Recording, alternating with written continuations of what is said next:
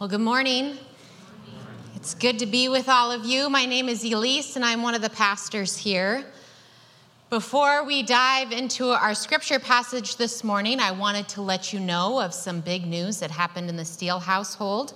I found out that I am pregnant. Yeah, thank you. And some of you may know that my body does not like to be pregnant. And this pregnancy, unfortunately, is just the same, no different than my other two. So I should let you know that last night I was so tired when I fell asleep, I forgot to take my medication that helps it to where my food doesn't come back up. So this morning I took a half a dose at my doctor's recommendation, and I confess this to you because it just so happens to be a sleeping pill that I have to take. So if I nod off during my sermon, like some of you may, that's the reason why. This morning we will be looking at judgment, and it seems fitting that I would be the one to be preaching on this. Something you might not know about me is that I can be a rather judgmental person. I can definitely point out the shortcomings in my fellow human. However, most of my criticisms and judgments are aimed at myself. Thus, when I do something I deem wrong or a mistake, it can be hard to live inside my own mind. So prior to the start of my freshman year of college, I was legitimately terrified that somehow I had snuck through high school with a decent GPA and then got myself into college, but really I was an idiot, and nobody knew it, not even myself. And then this fear became a reality when I took, accidentally, an advanced anthropology class my freshman year and got a D+ on my midterm. I got my test back, and as luck would have it, I had to immediately meet my student advisor for coffee following class. She happened to be brilliant, graduating that year summa cum laude, and the last thing I wanted to let her know was that I had gotten a D+. So as we sat down for coffee, the first question out of her mouth was, "So, how are things going for you academically?" Tears started running down my face, and I admitted to her my test grade. It was the worst grade I had ever received, and it confirmed my own judgment of myself. I was, in fact, an idiot. That day I received my test, and I thought it was the end of the road for me academically, that I'd head back to my dorm room, pack up my things, call my parents, and move home. The world had spoken, and I was a dummy.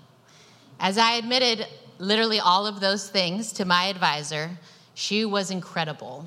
She shared with me that she had taken chemistry her first semester of college and had gotten a D- on her midterm. She directed me to speak to my professor, assured me that this did not mean I was an idiot and that I didn't have to fail out. She put my judgmental self in check. She silenced the voice that was making me feel like a failure and assured me that my life did not lie in ruin. When I examine my judgmental spirit, I see it actually as a double-edged sword. It can be used for good and it can be used for evil. In our society today, it seems the character quality of judgmental is a slight against someone. No one would want to be known for that. We live in a time of, you do you. I'm not here to judge. We don't want to hear hard truths. We don't want another to point out our flaws. But I don't believe that this is loving. We saw throughout Jesus' earthly ministry, he continually called out the sins he saw in others, yet he did it through a spirit of love and a desire for restoration. When I was in seminary, there was this notorious preaching professor. People would say, "Oh, she is ruthless. She's going to let you have it when you finish preaching." However, I took her class and found her to be a breath of fresh air. Finally, somebody who spoke the truth. I appreciated her pointing out the flaws and her willingness to challenge us and say the things other people would be unwilling to say. Because in the end, I knew she just wanted us to be good pastors. She herself was a woman deeply convicted by the word of God. I remember she once told our class, "The moment you don't tremble when you stand in the pulpit, tender your resignation that day. For no one should feel confident on their own when preaching the word of God." So when we read Jesus' words in Matthew's gospel from the Sermon on the Mount about judgment, it is easy for us to read them and say, well, we're just not supposed to judge. But that's not what Jesus is saying at all. Matthew is a book written to the religious leaders of the time. It is steeped in Judaism, with lengthy genealogy opening the book and a plethora of Old Testament scripture references. It was written to people who knew God's laws inside and out. And for the first century Jews, judgment was something that happened on a regular basis. There were cleanliness codes and holiness codes. People were constantly examining their own lives, judging themselves and others, assessing whether or not they were holy enough for God and community. However, over time, they came to worship the law instead of God. Their spirit of judgment became condemning rather than restorative. I think this is a stumbling block for many Christians today. We are so quick to judge others based on their actions and quick to condemn them for it. We often look at those we judge with eyes of disgust rather than eyes of compassion. As Jesus speaks to the people of the time, he instructs them first to remove the plank in their own eye before removing the sawdust in their brother's eye.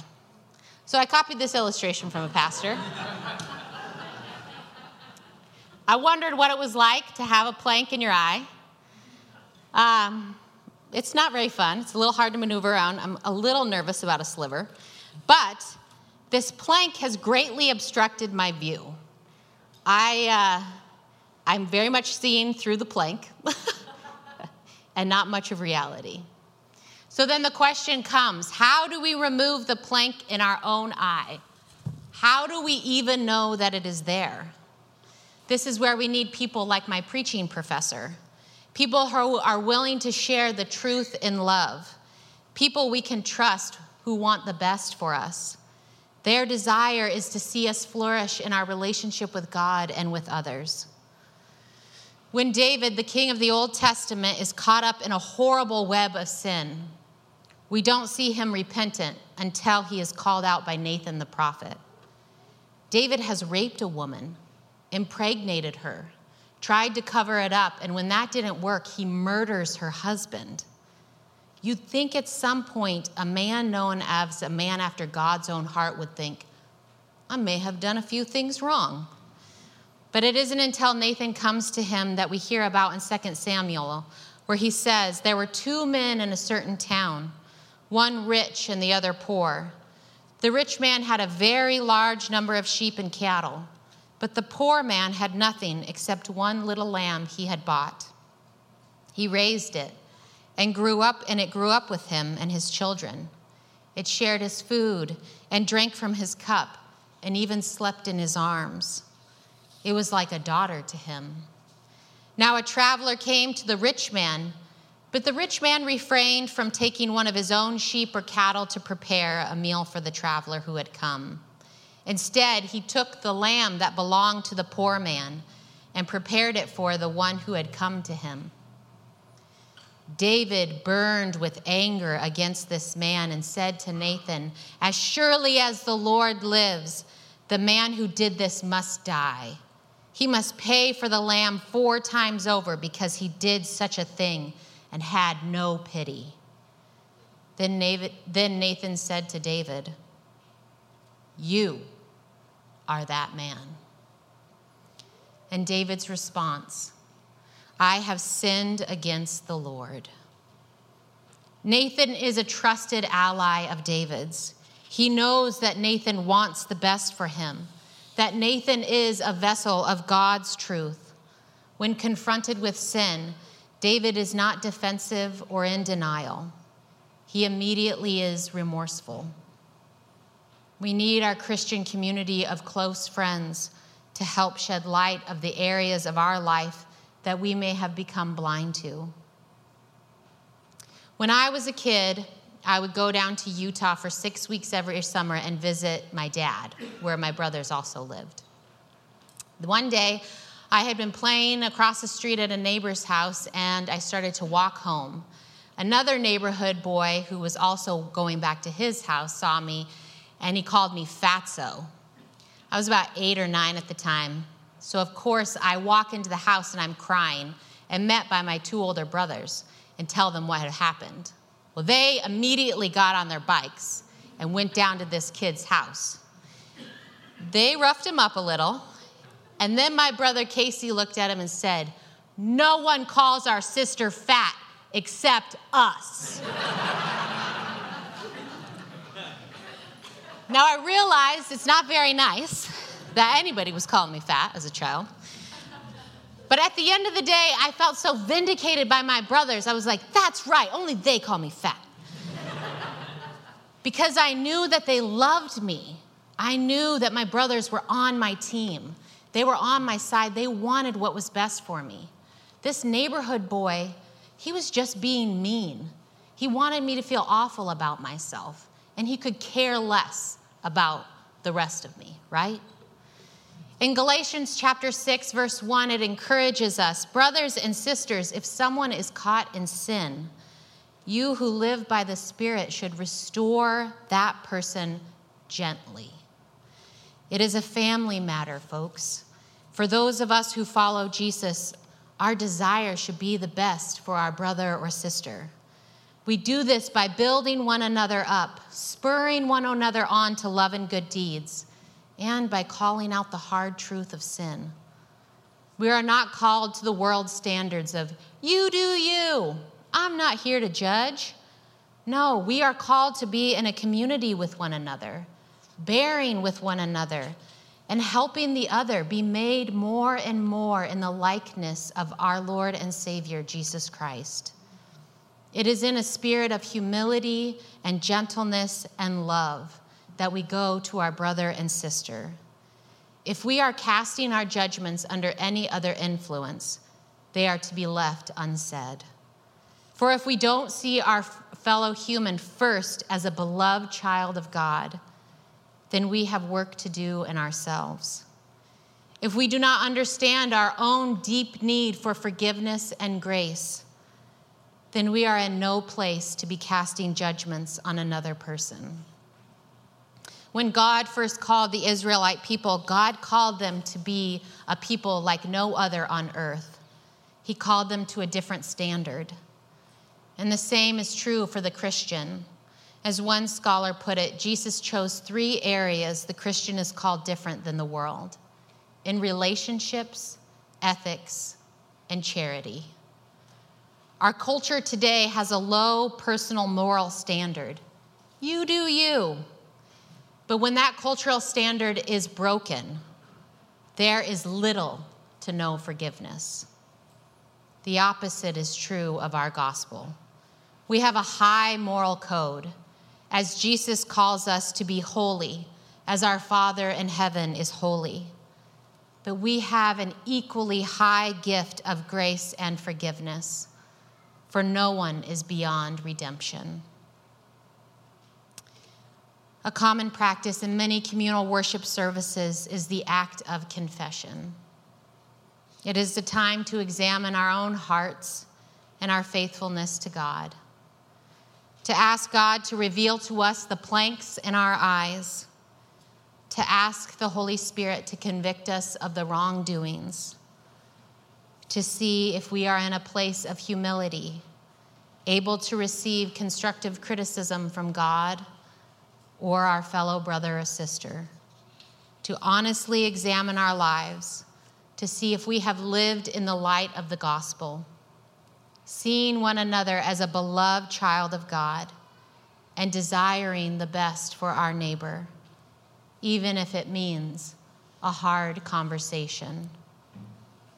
So we will now take the next few moments in silent prayer and reflection, asking God to illuminate for us the planks in our eyes and give us the courage to face our insufficiencies.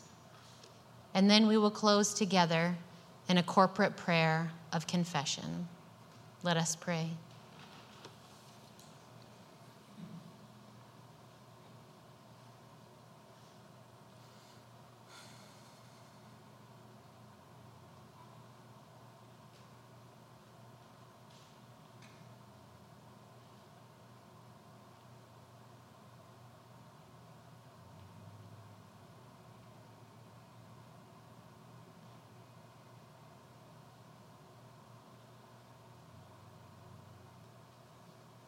Let us join together in this prayer of confession.